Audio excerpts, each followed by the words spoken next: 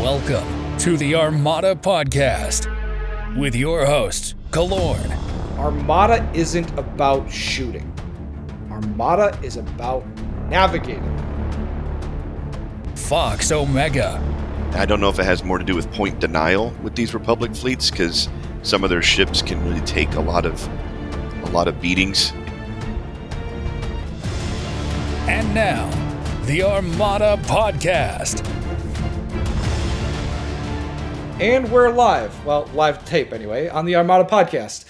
Juliet Whiskey has a prior obligation tonight, but we invited someone from across the pond to cover our main topic today, which will be the UK World Qualifier. Fox, can you introduce our guest who stayed up really, really late for us over in the UK?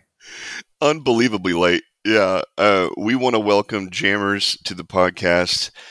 He is an active member on the Discord. He's been he played in the UK World Qualifiers, and so we wanted to invite him on here and get some thoughts on both how he also plays. Kicked my ass last week, so you know. That's another reason why we wanted him on. Jammers, good morning to you. It's nighttime for us on Thursday, but very early for you. Well, a very good evening to you all. My first question is, how long have you been playing Armada?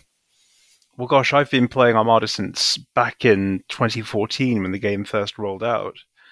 Funnily enough, actually, I went to the Massing at Sullust events that they were holding. I don't know if any of you heard of those. No, please tell me about that. Okay, they released Wave 2 early for people who went to this event. So if you came in the top 4, you could either choose the ISD, the MC80, the MC30, the Raider, or the Rogues and Villains pack. Now, at my local store, because they held this at all these events on the same weekend, my local store held the event, but funnily enough, my friend and I were the only two people to turn up, so I walked away with the MC80, the MC30, and the Rebel half, the Rogues and Villains pack, all for 10 quid, which was really quite something, and definitely solid, committed myself to the game. That's a huge deal. Oh my gosh. Okay, well, so you've been playing since pretty much the very, very beginning. In this time, what other, we know we're going to get to the UK World Qualifiers here in a minute. What other major tournaments have you participated in since you started? Well, I've been to two other, I suppose, national events here in the UK, other than the one this year. So I've been to quite a few locally and some regionals. So I've done, I've been around the scene for quite some time and done quite a few. Oh gosh, it's my alarm going off. Sorry, there we go. It's time to wake up. It's time to wake up and record the podcast with two assholes from the United States. Yeah. So two Texans who thought this was a good idea. What would you say? You've played a long, long time. As you've played, have you developed into a particular play style? Could you identify what are the types of fleets that you like to play, or the play styles that you kind of see yourself fitting into? You see, this is a question I've really thought about for quite a while, actually. I think at the very start of the game, I played an awful lot of MSU. Like, double MC30 was the go-to for me. I really quite liked it, and I was quite often playing Rebel. As time went on, I actually started really enjoying playing Empire, and I sort of transitioned into using larger ships more aggressively. So instead of sort of setting traps with MSU, I would charge head-on in with more aggressive forward facing fleets. And I think that's sort of where I'm at today. Still with ISDs in the Empire, or are you finding yourself branching out into the newer factions? I think I'm still very much playing in the Empire. I'm finding my feet with the Republic and the CIS. Nice. Yeah, and I think that's super interesting, because looking at the fleet that you took to the UK World Qualifiers, which we'll talk about here in a minute, it's full of in-your-face action and I'm going to enjoy talking about it with you because you got wide area barrage in there, which I think is such an awesome upgrade to include in there. If you could give advice to you playing the game 8 years ago now, what would you tell them? Gosh, I would say, I suppose at the moment you think your plan's falling apart, just grit your teeth and carry on. Because at the moment at which your opponent has sort of convinced you that their attack run is working, that's the moment you need to really knuckle down and carry on. You're going to often just like, sometimes you might, I see a lot of people peel off and just lose their nerve, or not lose their nerve, but you know what I mean, sort of just become a bit daunted by the prospect of taking on whatever head on, but really just stick the course, roll the dice, and ultimately you might win, or you'll have an extremely fun time just face planting whatever your opponent has thrown at you. Or you'll watch your opponent roll all blanks, like someone did last night. That was me. I rolled all blanks. That's I love that advice, particularly when you're flying ships like ISDs or Kellorn flies his Starhawk. Those bigger ships, win or lose, you're going to have a blast, sometimes literally. And I think that's awesome advice. Sometimes it's part of the strategy is just shove it in there and see what comes out. Last question, what would you say drives you at this point to play the game? You've been doing it now for 8 years. What keeps you coming back to this game? Well, this is going to sound awfully cheesy, but it is the community. I've played a number of other competitive games, and the Armada community has been easily one of the most easygoing I've actually ever encountered, and it's genuinely one of the most, alluring things to come back to the game. Everyone, it's always a pleasure to see everyone, and also all of the events that everyone creates, even through the most difficult times we've all had recently, has been a genuinely inspiring thing. It's a really wonderful set of people we've got here. I don't think that's cheesy at all. I think that nails it on the head for why I continue coming back. This is a game that somehow the community has arrived at this blend of competitive and sportsmanship and camaraderie and just co-enjoying the game together. And I think it's inspiring and it's a lot of fun to participate in. Absolutely. So I did have a question for you, Jamers, in regards to, you talked about what advice you would give to one of yourself, basically, when you were starting the game. Well, we've noticed at certain points with people who have been maybe more recently coming to the game is them coming to terms with just the difficulty in like overcoming the learning curve of Armada and getting into the game where you actually start winning. How would you, or what advice do you give to newer players in getting into Armada and how to get over that kind of, I'm going to get beat for my first 10 games type of hump? Actually, this is a question I've really thought about for quite some time, because I think, gosh, the way to tell this to someone, I think you just have to say, ultimately, you're going to have fun causing your opponent to wonder why on earth you just did that, and you'll walk away doing that.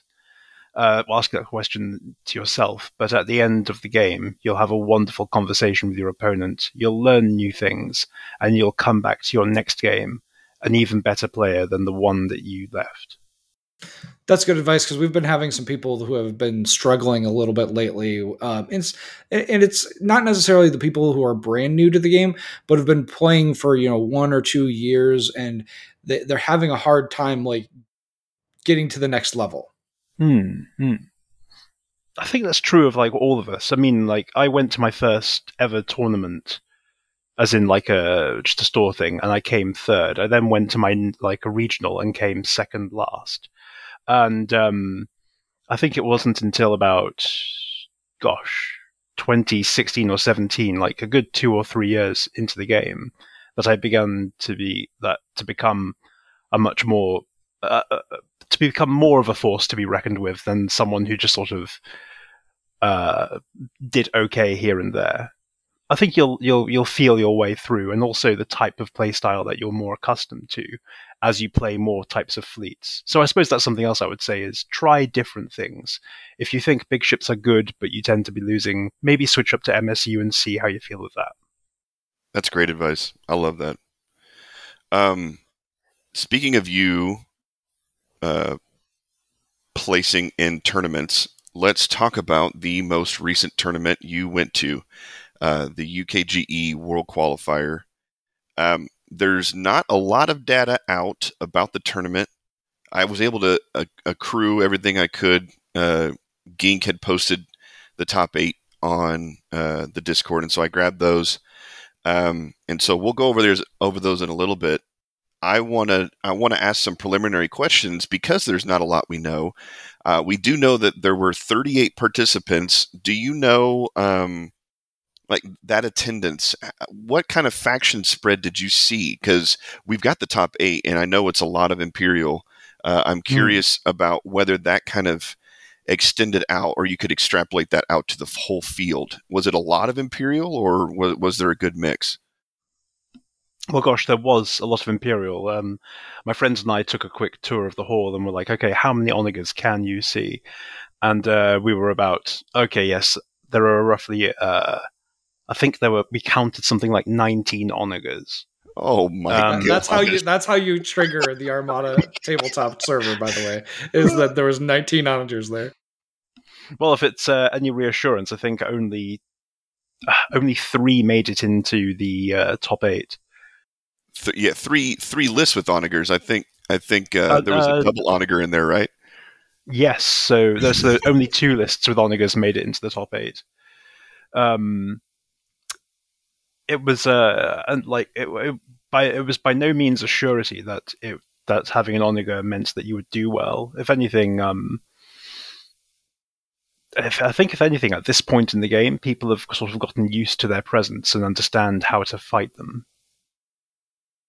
I absolutely agree, and I think that plays itself out in the top 8 because they pretty much ate each other. At the bottom was my understanding. Like they 2 of them got matched up in round 2 or round 3 and basically took each other out of the running. And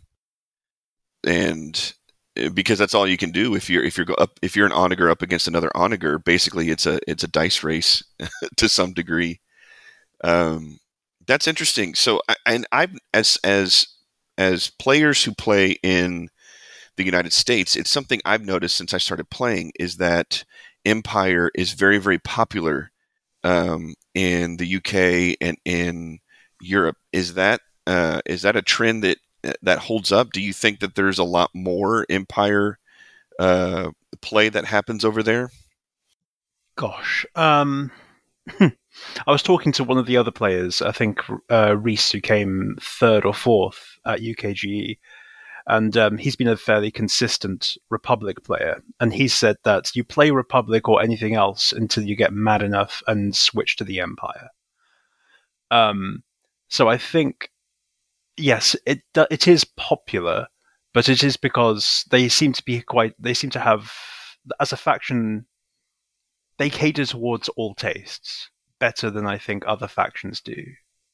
Well, it's funny, and I'm curious about your take here, Jamers, but I've been coming to the conclusion that rebel squads and rebel lists are the top of the pile right now, above the Empire.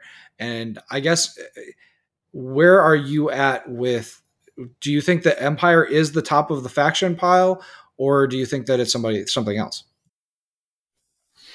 Well, in saying that they cater to all is also saying that they might do everything, like they're a jack of all trades. They do everything to a certain extent, but some factions will do things to an even greater extent. They'll lean into it even more.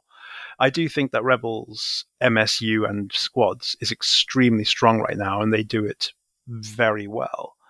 I find that's one of the hardest lists to fight, and that's funnily enough my downfall at UKGE was my first list in the top 8 was against the winners MSU, and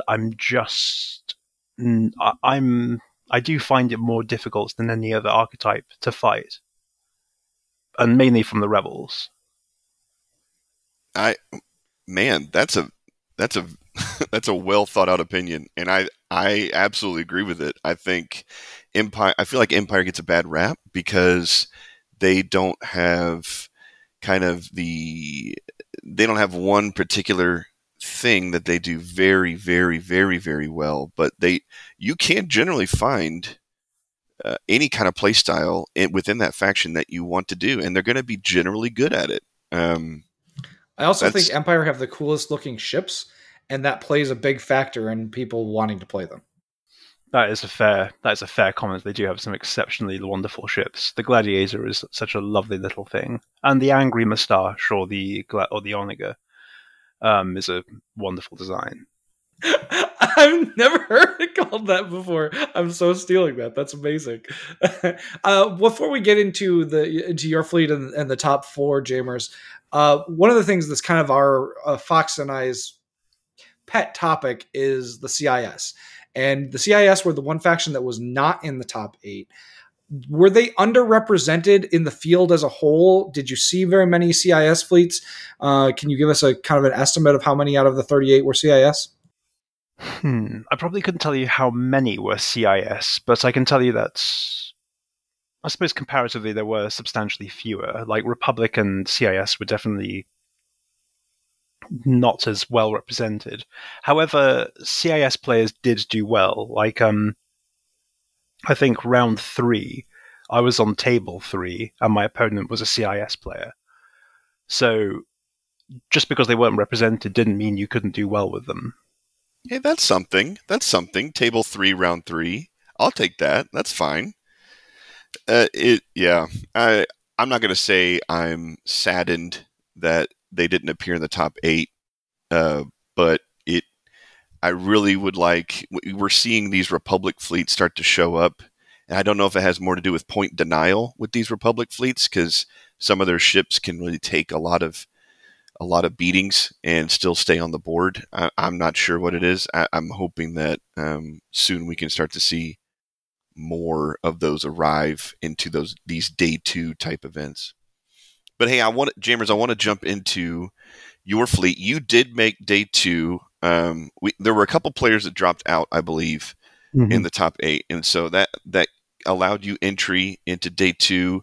And your fleet in particular, I want to talk about. I'm going to run through it real quick, and then I want to pick your brain about how you arrived at the list building for this fleet, because I find it very, very entertaining to look at, and it's a fleet that I would love to fly. Like, it's got a lot of the pieces that I find are really, really fun to fly. So you are, it's 390 points. That's a 10-point bid. We're going to talk about bids later because the bids here are wild to me. You have a Gladiator 1 with Montferrat. You got Ordnance Experts, Engine Techs, all the usual stuff, Demolisher. But then you throw a Wide Area Barrage on there. And then you have an ISD Kuat with Thrawn, which is great. Nita, great insurance for Onagers. Varnillion, which I find to be really entertaining. I'm assuming that's for an accuracy right when you need it. ECMs, Point Defense Ion Cannons, Wide Area Barrage again, and Chimera. And then 2 Gazantes, 1 with Titus and Munitions Resupply and Suppressor, 1 with Vader Officer and Commsnet. And then you got 4 squads, really flexible squads, Jindem, Merrick, Sienna, and Muller. Walk me through your game plan here. What is your strategy going in with this fleet? Because it's a lot of black dice. It's a lot. It seems like it requires a lot of coordination. I want to hear how you arrived at this archetype.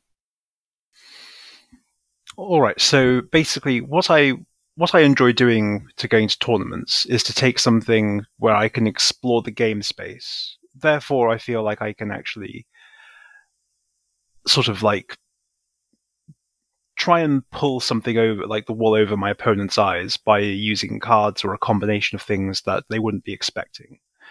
So with wide area barrage, that doesn't see much play, and I can understand why its utility spikes dramatically depending on what's going on and how closely they fly their fleets together. So with wide area barrage on Demolisher, I found out that has the greatest utility because it rolls 4 black dice. With Thrawn, you can have a nav plotted on the ship and Qualifier with Thrawn or whatever variation you so choose, and then you're rolling 5 black dice. And then that turns into 3 splash damage onto whatever you so choose, and that can kill a scatter ace in one go without you having to even bother engaging it with your forces. And I find that little bit of damage, and perhaps even just onto another ship or onto squadrons, can really tip the balance. I think I leaned into it too heavily with my Kuat. I should have had an ISD too, but on the whole, it was actually quite useful against some other like heavy ship lists because I would go in just straight in, speed 3, charge in, hit as hard as I could. Now with Varnillion, the actual plan for her is, because I would be going first ideally, was out of my side arc, roll the 2 black dice and red and blue, hopefully get a hit crit on the black dice, swap out the blank red on Varnillion, and then on the major run, Confire and that to go up to 5 black dice and really hammer away on the damage. Oh man, I like that interaction. That's huge. I've typically seen her used with accuracy generation or, just raw damage, but using her to proc more, to get more of those hits in there and maybe even guarantee the crit if you can't get it the first time. That's huge. I want to take a step back though. I want to roll back a little bit. You mentioned in retrospect that probably an ISD2 would have been better. Walk me through that. Why do you feel that way? I needed more long-range clout. When coming up against MSU lists, I really regretted not having more ways to shoot from greater distance, because with the Kuat I still had to charge head-on in, and that put it at far greater risk as it left the field on the way out. It's much better to be able to sort of slowly move in and have them take some more risks coming towards you, and also have Demolisher fly around the edges, picking them off as they try and move in different directions. One of the things that I noticed when you and I played Jammers, and I brought my Radis fleet, it is a real nasty piece of work for basically any Radis fleet, because Radis fleets have to be at that range. They have to be at that close kind of range where you don't have any choice but to eat the wide area barrage damage. It is quite a useful list when it comes to playing certain lists, and as I say, utility with wide area barrage spikes in certain situations. Against Radis, which is a list that I used to find quite difficult fighting, the utility spikes massively because everything's so tightly packed together at the point at which the Radis player wants to be able to start trying to go in for the kill. That's their very strategy works against them with that particular card. Yeah, that was the first time I'd ever seen someone use that card, and I was like, wow, this card is tailor-made to just destroy Radis. So I thought that was really interesting. I did want to talk for a minute before we go on to the top 4 here. We had gotten the bids and the squad points for the top 8 in it, and we just got done last week talking about Texas Open, which is the one that I won a couple of weeks ago here in Houston.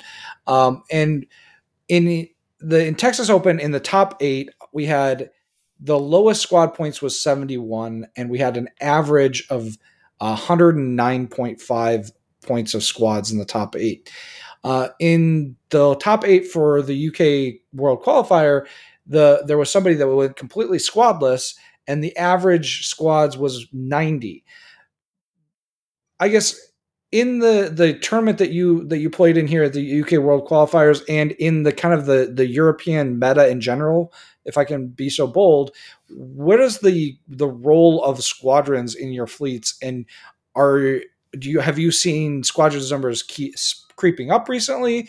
Have they been pulling back? We've certainly here in the Texas meta have seen squads really creeping up towards that maximum on most of the top end fleets. Well, I think there's a number of factors affecting the number of squads used. The biggest factor, I think, has been the release of rapid reinforcements, which have added a number of very interesting squadrons into the game. Going into UK World Qualifier, I did think that I needed to have substantially better squads than I had used in the past. Typically, I use squads as deployment fodder, so I'll have cheap generics, maybe one unique. In the new meta, I'll max out, I'll go 4 uniques. Because I think there's a very real chance you're going to come up against some dedicated squadron lists that want to do damage, and you're going to have to slow them down with some much stronger counter squads. Another factor, I suppose, being very humble, is the fact that there was a big event held a month or so before the UK World Qualifiers, which I won, held in the north of England. And I took a list to that even German players would come up and saying, yes, you're the Alderaan guy. In fact, another chap literally copied my list. And I was very, very humbled that he did. I was also very humbled to beat my own list that I had created for that event. So it was quite something to see that I'd had such an impact, and that was also something that impacted the bids, because I took a 12-point bid. So people were starting to go, oof, we need to have stronger ones to be able to defeat that. And people were quite surprised I didn't take the list that I took to the Alderaan event. But as I explained there, I was like, no, once I've played a list and I've done the best I can with it, I move on to something else to explore a different element of the game space. That's really where I've kind of been coming up against here in the last few weeks since playing in TXO and using that to win a tournament. It's like, okay, you've kind of proven what it can do. Playing it anymore just feels that it doesn't. You're not proving anything one way or the other. So I totally get where you're coming from with that. It's definitely an interesting space in the game. Sorry, you were saying? No, you're good. I was just going to get us diving into the top 4 if we're all ready for it. Let me pull it up here real quick. All right, so in 4th place we had Sebastian. He brought Sloniger. My goodness. 400 points. I don't think we had to read through it. It's just a totally generic Sloniger. It's very generic Sloniger, although it does include the new Darth Vader TIE Defender, so I guess that's noteworthy. And it squeezes a fire spray in there, so you got some rogues, and Taskmaster Grint on the Quasar for some raid protection. How are we feeling about Sloniger right now? I guess is really what we need to talk about, because this is a very standard build, and it does well consistently, but I think we're starting to see, Jammers, I think you mentioned it earlier, we're starting to see people are understanding how to address this, not only onagers in general, but this fleet in general. How do we feel about this? I honestly think this is a really solid, Sloniger's never going to be a fleet that's going to be bad. I mean, Sloniger is a good fleet archetype. There's no getting around that. The thing about Sloniger is that it's one of those fleets that people are now saying, okay, I'm going to a tournament. I need to have an answer for the SSD. I need to have an answer for Akbar. I need to have an answer for Sloniger. I need to have I need to have an answer for a Starhawk. These are the things that people are building with their fleets thinking about. And I think it's really going to affect just how well Sloniger does. I think we're going to continue to see Sloniger, make it to day 2, making cuts, doing well.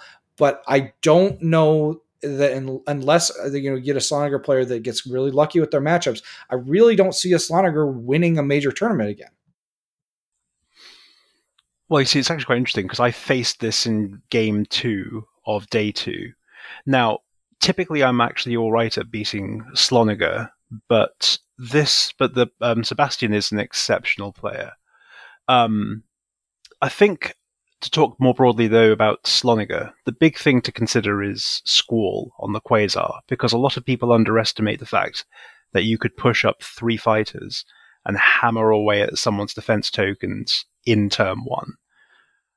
Typically, whenever I see Squall, I deploy very cautiously to be able to counter that, or find some way of putting some sacrificial fighters.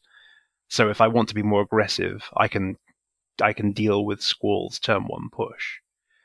I think that's one of the keys to be able to sort of deal with Sloniger. But also realizing where the Onager is going to be. You have to look at your opponent. Your opponent has to place that test bed very well. Otherwise, it's going to be vulnerable.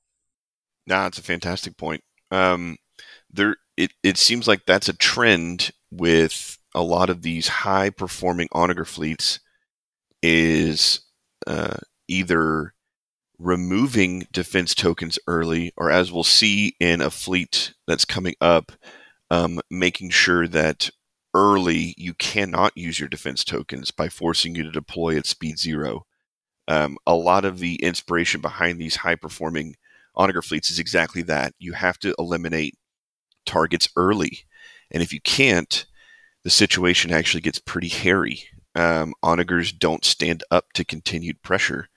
And like you said, if you can deploy more cautiously, if you can set yourself up in a situation where that Onager deploys in maybe a not so great situation or at a great angle, either through obstacles or whatever it is, there's a good chance that if you can weather that initial Squall push, or if you can find a way with token management to get out of speed 0, the battle is very, very different. I agree that Sloniger will continue to perform well. I wouldn't go as far as to say it's not going to take any more tournaments, but I will say that what Keller and what you said is absolutely correct. This is a fleet archetype that you just have to start planning for. You have to think about it. It's a meta definer. Maybe it's not the meta itself, but it's a meta definer. Like when you build a fleet, you got to think about it one way or the other, either through your tactics and your strategy as you approach the game, or literally in the fleet building step where you think, okay, I gotta have some kind of answer for this. So moving on for a second, I actually think that the next fleet, Charmo's fleet, Fox, is the most interesting of the top 4. And if you want to talk about it here, I really want to hear Jammer's opinion on why this fleet in particular was able to do well. It goes counter to a lot of the community opinion about how to build certain fleets. Yeah, let's go over it. So this fleet is at 390 points. That's a 10-point bid. It's got 5 activations, and it's squadless, which I think is the number one thing that should be a standout. Out of the 16 fleets, the top 8 in Texas Open and the top 8 in the UK World Qualifiers, this is the only fleet that went squadless, and it clearly did well. It's an ISD2 with Moff Jerjerrod, Nita, ECM, point defense ion cannons, and went with XI7s for its turbo laser slot. Again, with Chimera. Chimera is just a great option in general. 2 Architans that are both identical with expert shield techs and TRCs. A Raider with Iden, Ordnance Experts, Flechettes, and Instigator. And then a Gazanti with Vader Officer and CommsNet. This is, particularly the Architans are extremely interesting. Yeah, I want to hear about how this did so well, because those Architans are built counter to what a lot of people describe they should be with those TRCs. Okay, so 2 of my friends had the misfortune of fighting this list, and I have to say that Charmo is a fantastic player. My first friend on day 1 went up against it, and he had a huge squad ball, and genuinely thought he was a shoo-in, an MSU. I think he left that round getting 10-1. The Raider was used exceptionally well. This occurred also in day 2 with Reese's list. Charmer was able to get it in there. I think it was like at speed 3 with a nav token, and then slow down to 1. So it constantly, with Flechettes and Instigator, just pinned down heavy squad lists. And with Iden Versio, it stuck around for a lot longer than anyone wanted it to. And that bought the time for the Aquitans and the ISD to go and absolutely rain all sorts of horrible things upon the ships, clearing the way. And I think on the second day there was literally 1 victory token difference that cost Reese the victory. It's with the 10-point bid. Is it wanting to go first or second? I would assume it wants to go first to be able to get the raider off, so it turns off all the squads before the opponent gets to activate. I can't say for sure because I didn't play against it myself, but I did hear directly that it was extremely frustrating to deal with. So I assume that's how it would go. Yeah, I could see it go either way. Like that, the raider with Flechettes. I mean, it's not something that a lot of squad players think about anymore. I think they should. Flechettes, I think, could do very, very well in the meta right now, at least in Texas. But it's with 5 activations and a pretty hefty ISD too. I could see someone wanting to go second and denying some pass tokens and having some really good long-range firepower that you have to move into. I could see it go either way. It's a very, very interesting fleet. Paul, what did you think about this, man? I think that it's really tailored towards killing squad balls that need to be commanded. So you and I were talking the other day, Fox, about the one of the big disadvantages of both GAR and the CIS is that when you are using squad-based fleets in both of those factions, you have no choice but to command them, or they don't really do a whole heck of a lot. In CIS, it's even worse because you lose dice if you don't command them. Whereas I think that this fleet is also good against something like Sloan, where Sloan generally wants to be commanding the squads most of the time because you're trying to get them in and do things to ships. Where I think that this the kind of the vulnerability here, if you want to use that term, is against a rogue type of fleet. If somebody that's really banking on rogues, because there's no squads in this fleet to keep you honest with rogues, you could spread your rogues across the entire board and say, okay, yeah, you can lock down 2 of my rogues, but the rest of them are going to do what they want. So I think that's the answer here, but it's an answer that isn't an answer you can come up with on the when you see it across the table from you. It's an answer you already had to have done while you were making your fleet before you came to the tournament. So other than that, I do agree that in most cases this is probably going to want to go first and try and purely because of that that raider and getting that raider into a position that stops the enemy squads from doing things. But I think he's also got a big enough bid that if he looks across the table and sees something like my Starhawk fleet that's got a bunch of rogues, he's going to say, oh, I don't want to deal with that guy's stuff. I'm going to go second. So I think that his bid is deep for both of those reasons, if that makes sense. Yeah, I think it's flexible. I think, if there's no squads across from you, go second. You've got 2 Architans and an ISD2 that can just put red dice downfield, and you got to move into it. He's got 5 activations. What are you going to do? You got to move into it, and he's going to be able to keep those Architans safe. So this is just an interesting fleet. I'm glad it did well, and that it did well in obviously a field that had a lot of squads. Really, really awesome fleet. Yeah, we want to move on to James McCarty. I do. Yeah, let's move on. Second place, 385 bid. Was this the biggest Big Jammers? It was certainly one of the biggest. Now, James is definitely a very good friend of mine in the Armada community. In fact, he specifically tailored his bid against the list I took to Alderaan, so that's one of the reasons why it's 15. Keller, and this is a similar effect that you're having on our local meta. You bring a fleet that's 392, and now it's a race to the bottom. It sounds like Jammers did something similar to his local community. It's all our fault, Jammers. It's all our fault, man. Oh Cackle no! maniacally. Well, this is a twist on a fleet style that Sam made very, very popular on the West Coast. This is the Onager. This is a Ramadi Onager with Titus and Vernillion and Vet Gunners and orbital bombardment cannons. It doesn't have Cataclysm, which is interesting. Normally, you would see Cataclysm on a makeup like this. You've got 2 Gazantes, one of which has parts resupply and Darth Vader. The other one is a Naked Boy. And then you have an Interdictor with Nita, Auxiliary Shield Teams, Decaps, Grav Wells, Grav Shift Reroute, and PDICs. And then you got 6 squads, Sienna, Valen, Jindon, Merrick, Gamma, and Tempest. I like the inclusion of those 2. I like Tempest Squadron a lot. I don't think enough people take it. This fleet is going second.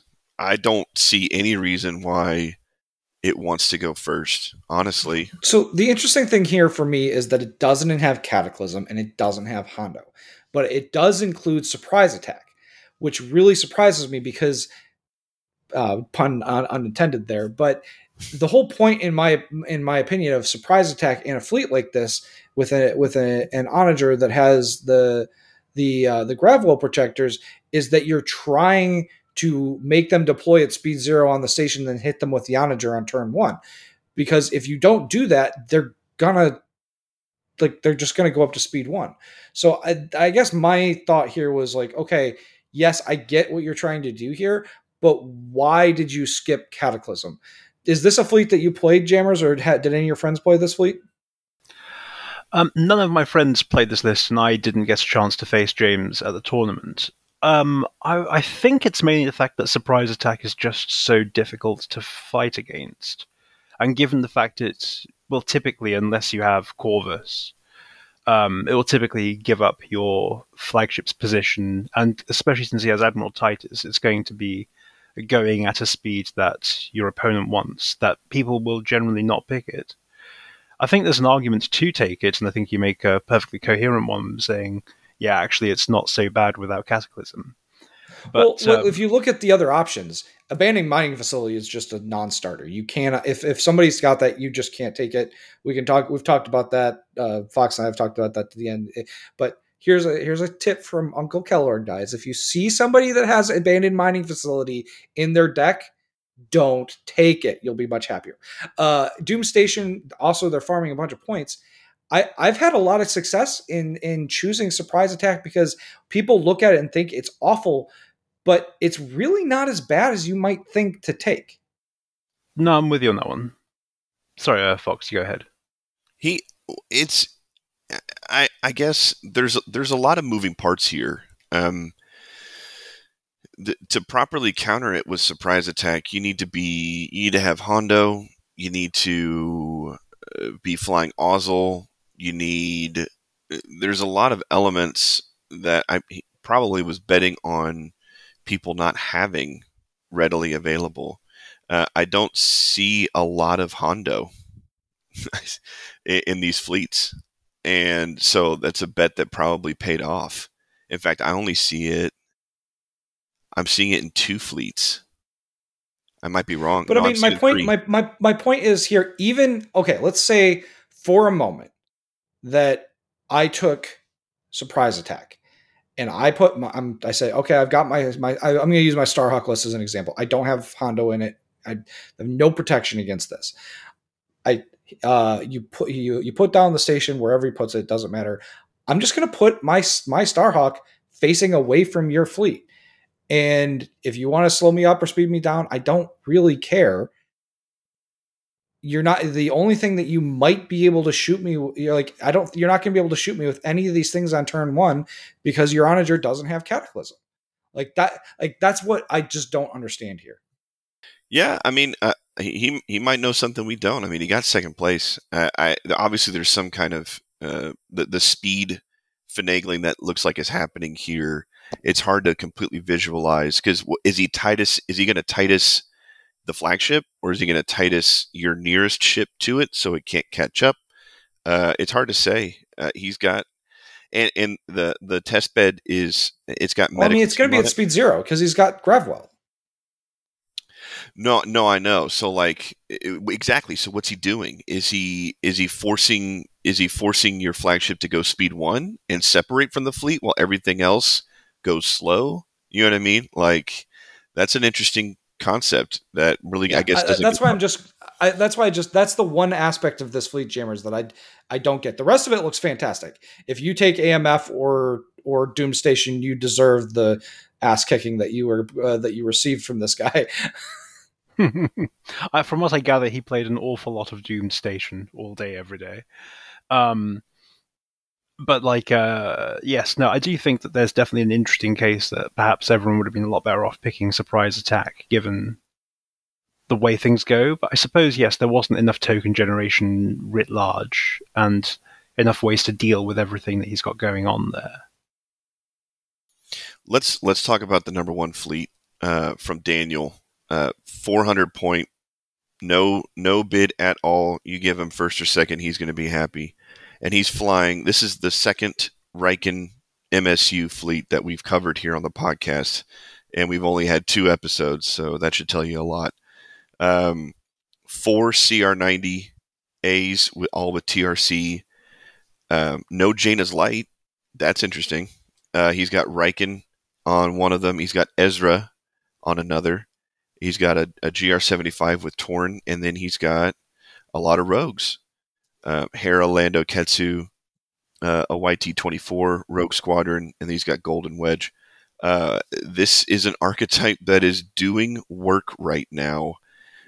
I want to dig into why we think this works really well. Jammers, what's your opinion on this Riken MSU, this rise again of Riken MSU? Where do you think this is coming? And you actually played this one, right, Jammers? I did.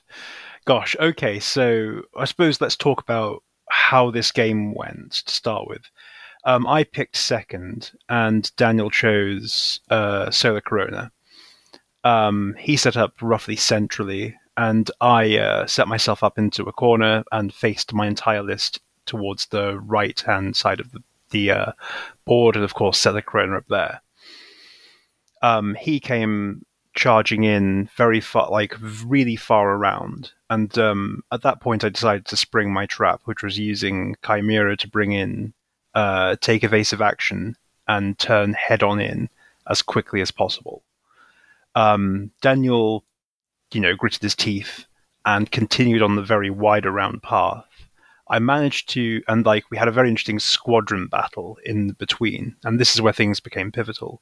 I was able to kill his flotilla with an extremely lucky demolisher shot with an accuracy and enough to destroy it in one go. And I gunned down, I think, Wedge and a couple of others. But the fact that Wedge was able to stay alive with Riken was extremely useful for him, because that was able to break free one of the fighters, which meant that he could come and absolutely bomb my ISD. And had I actually played a lot more conservatively with my Kuat, I think it would have been a slightly different game. I think the Kuat would have eventually gone down, but I would have had enough time to kill a few other things and not been quite so overwhelmed by the rest of it. So I think MSU Riken is definitely back, because it is exceptionally difficult to plan and difficult to capitalize on the limited gains that you'll make, because it's really difficult to pin down any of those things. And when you do kill one of them, it's still going to have a go. And that's very, very difficult to counterplay against. So one of the things I've always thought about Riken is that the key to defeating Riken is being able to kill multiple things in a single round. Is that something that you were going for when you faced this list, or was that just not even possible based on the way that he flew? I was trying to get as much stuff off the board as humanly possible, but yes, because he did grit his teeth and take the long route around, that played in, and also the fact that I had very limited. I was limited in the level of like long range firepower that I had because I hadn't taken an ISD2, which could have applied a lot more pressure. The interesting thing, the reason why I think Riken is doing really well right now is a lot of the long-range artillery pieces we have in the game, from a defensive standpoint, rely on taking something off the board. Patriot Fist is too flimsy to not take something off the board almost every time it shoots. And it only gets one shot. And same with the Onager, the ignition shots. It needs to take something off the board. And when the pieces that you're shooting at have 2 evades and will not be removed from the board after you shoot them, the game plan gets very, very hard and for that player that has the artillery pieces. I find it very, very entertaining that at a moment when a lot of people are complaining about, my pieces keep getting deleted by these long-range pieces, well, we have a commander that can exclusively prevent that from happening. Very, very entertaining that this is doing so well. I'm excited to see how this transforms. So I did want to transition us to a quick topic here because we're running a little short on time. But bids have become a really hot topic over the last month or so, as we've seen the Armada community largely getting divided into 2 camps. Those who with essentially no bid, which is where the champion here, Daniel, was able to go with, or those with a significant bid, which, Jammers, you and I had our fleets that had bids, and then you saw the 385 point fleet here. So, Jammers, what do you feel like is pushing the bid in the meta? Is it pushing to go first? Is it pushing to go second? Why are people starting to bid again? I think for a long time I've been saying that it's very much a second player game. So people are bidding to play the objectives that they've tailored their list for. So it's very much gone from the old days of bidding to, have that first alpha strike to completely take something off the board. It's definitely a case of, no, I really want to mine as much stuff from my abandoned mining facility.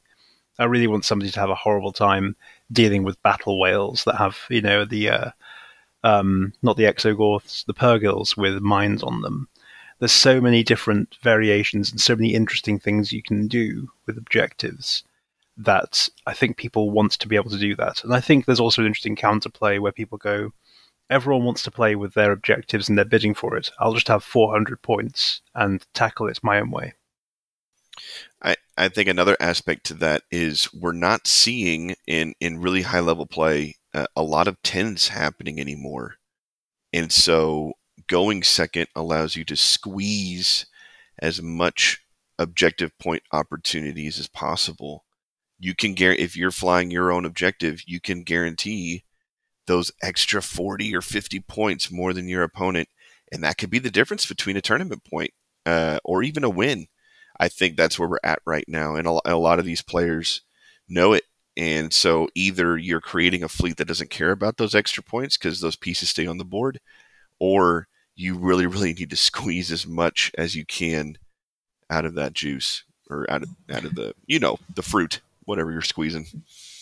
Jammers, as someone who took black dice crit effects to a major tournament, how do you feel about the de-emphasis of players wanting to go first because the black crits are harder to get off in the meta?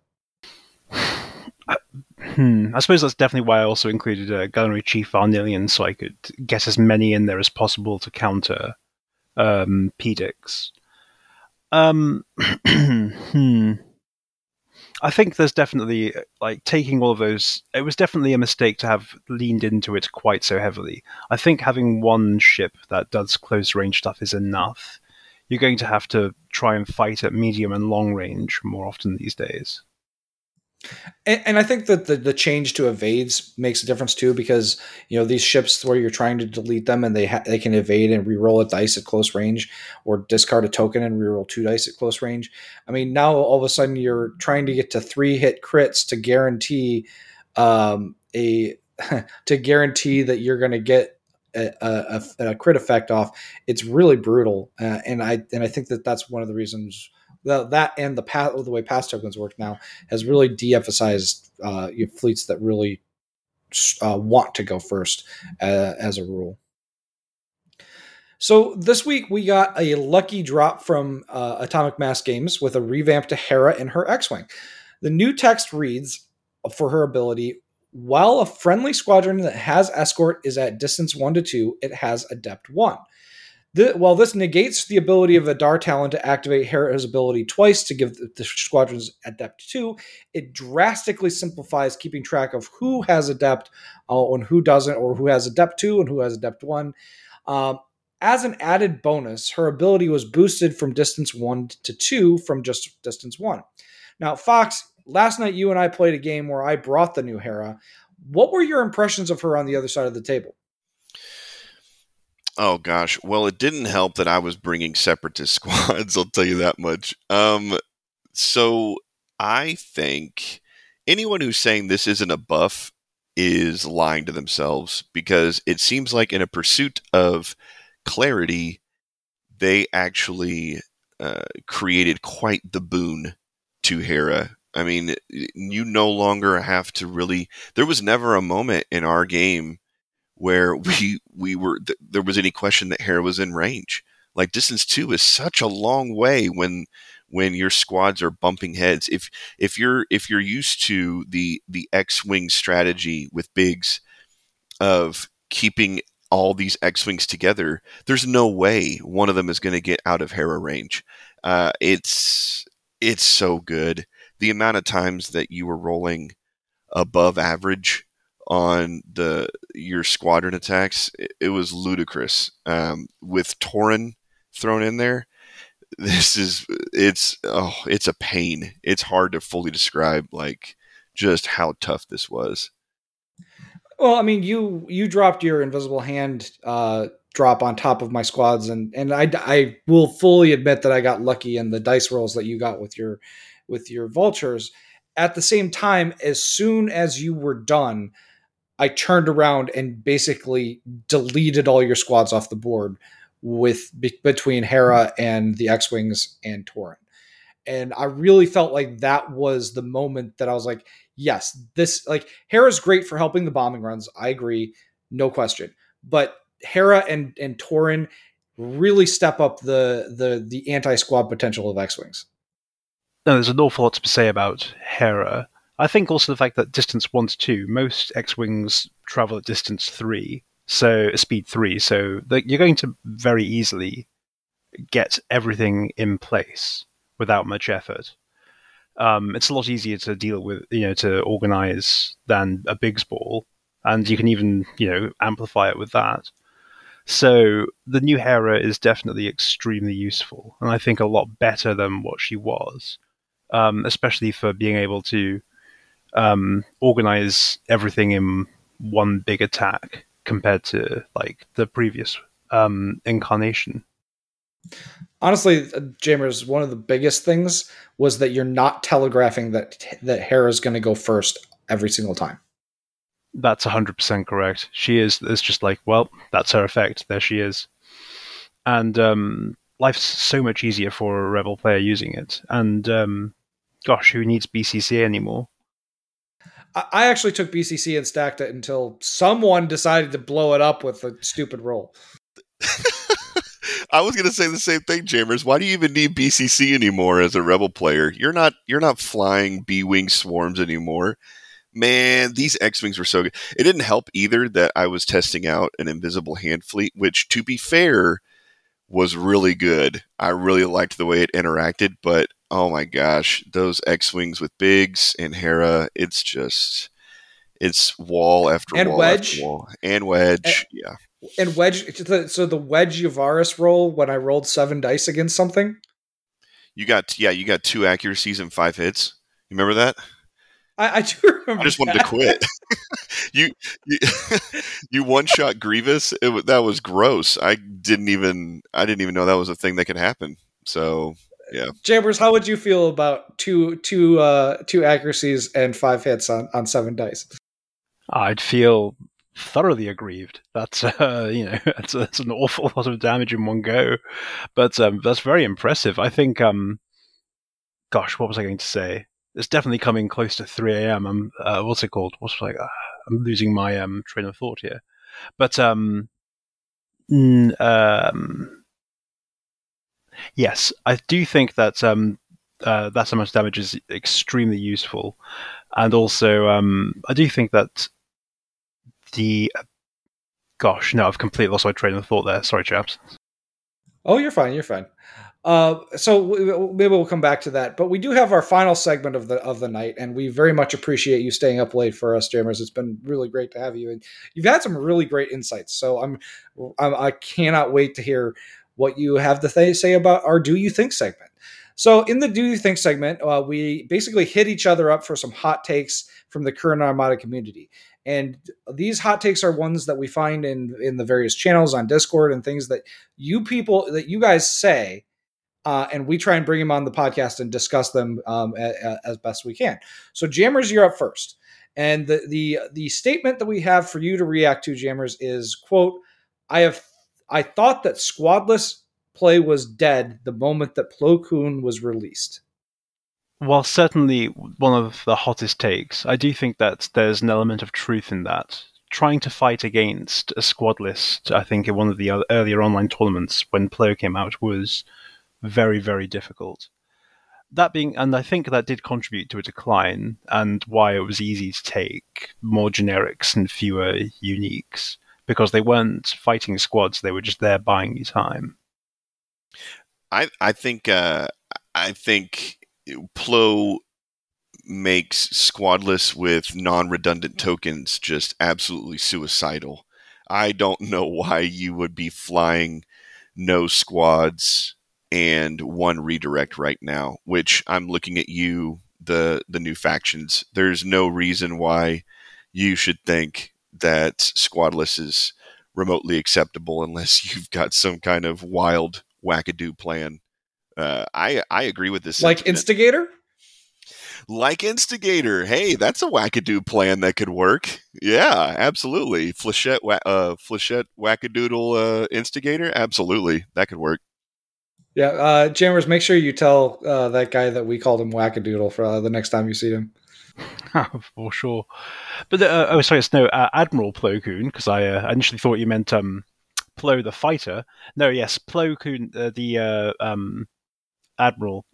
Yes, no, he does make flying completely squadless, but I think he also makes flying with aces even more frustrating because, of course, he will lock down that particular. If I recall correctly, his ability affects fighters too, so it's going to be frustrating. But nonetheless, yes, you can mitigate him to an extent with just throwing generics at him whilst your big ships take out the flag.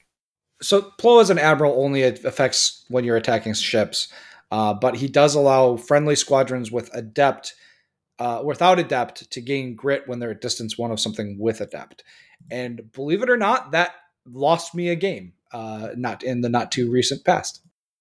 Yeah. Oh man, he does have such a wide-ranging effect. It is quite something, but I don't see him that often, which is interesting. I think there's a reasonably high skill level. You For also have him. to lean into a really big squad ball, and you usually have to lean into arcs, and that is a very specific archetype right now.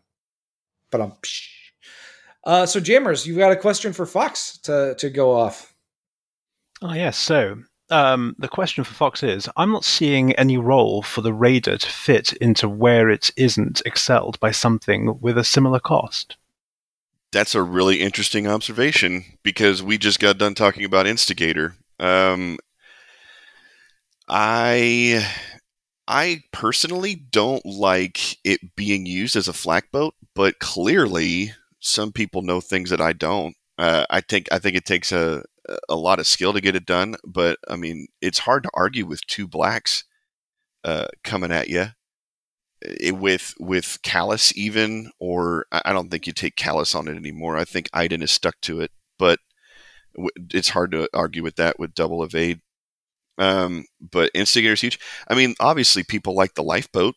I mean, there's no other lifeboat in the game that really makes sense really period, honestly. But specifically Corvus straight counters a surprise attack. Exactly. I enjoy Raiders as they are the ultimate. This piece has, like, if you ignore it, you have undervalued, like, as your opponent. If you ignore it, it's at your own peril. If you focus on it, it's at your own peril.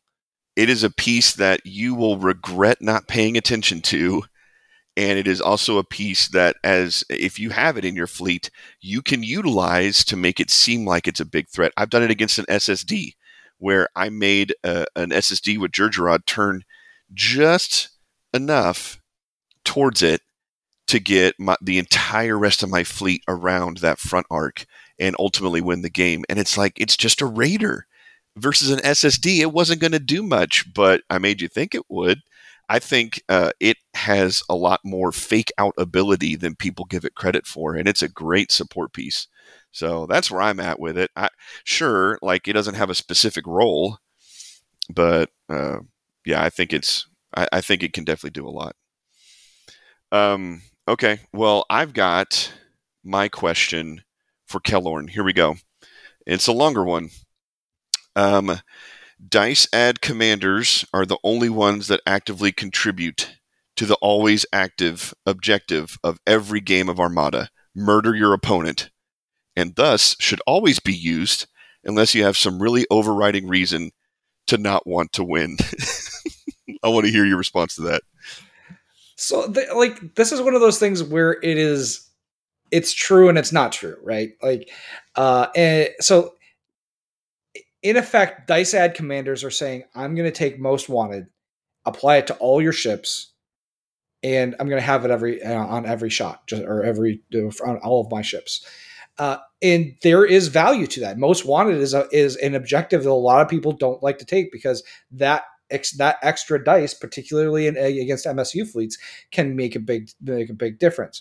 The trap here is that Armada isn't about shooting. Armada is about navigating. And I really want to hear Jammer's thoughts on that, but while he's like half asleep and just about ready to call it a night here. So this is our last thing, guys.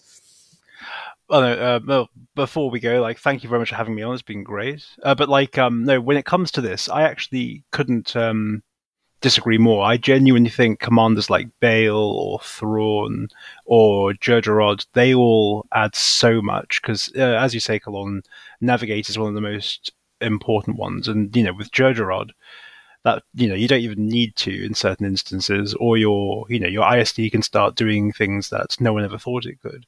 And I think it's better to be able to get out of a shot than be able to add more into your shot, because you're going to survive longer and be able to shoot at somebody more often.